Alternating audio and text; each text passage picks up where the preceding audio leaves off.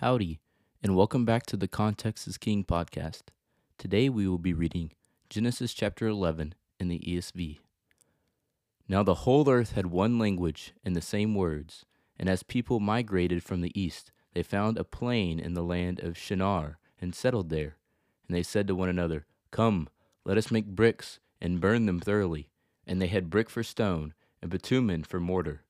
Then they said, "Come, let us build ourselves a city and a tower with its top in the heavens, and let us make a name for ourselves, lest we be dispersed over the face of the whole earth." And the Lord came down to see the city and the tower, which the children of man had built. And the Lord said, "Behold, they are one people, and they have all one language, and that is only the beginning of what they will do, and nothing that they propose to do will now be impossible for them. Come, let us go down, and there confuse their language, so that they may not understand one another's speech." So the Lord dispersed them from there over the face of all the earth, and they left off building the city. Therefore its name was called Babel, because there the Lord confused the language of all the earth. And from there the Lord dispersed them over the face of all the earth. These are the generations of Shem. When Shem was 100 years old, he fathered Arpachshad 2 years after the flood. And Shem lived after he fathered Arpachshad 500 years and had other sons and daughters. When Arpachshad had lived 35 years, he fathered Shelah. And Arpachshad lived after he fathered Shelah 403 years and had other sons and daughters. When Shelah had lived 30 years, he fathered Eber. And Shelah lived after he fathered Eber 403 years and had other sons and daughters.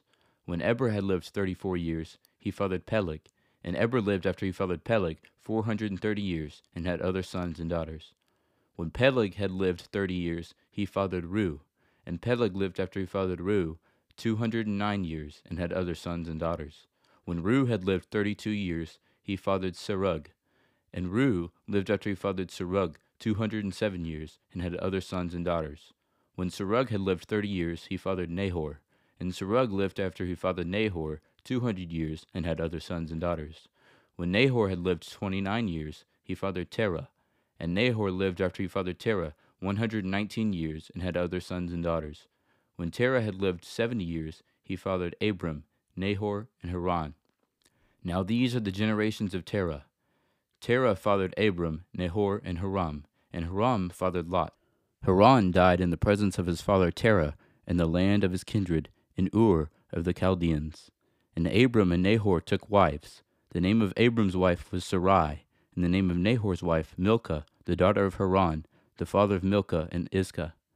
Now Sarai was barren, she had no child.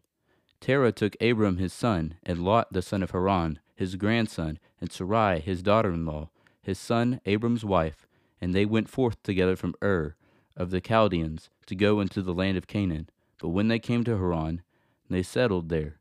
The days of Terah were 205 years, and Terah died in Haran.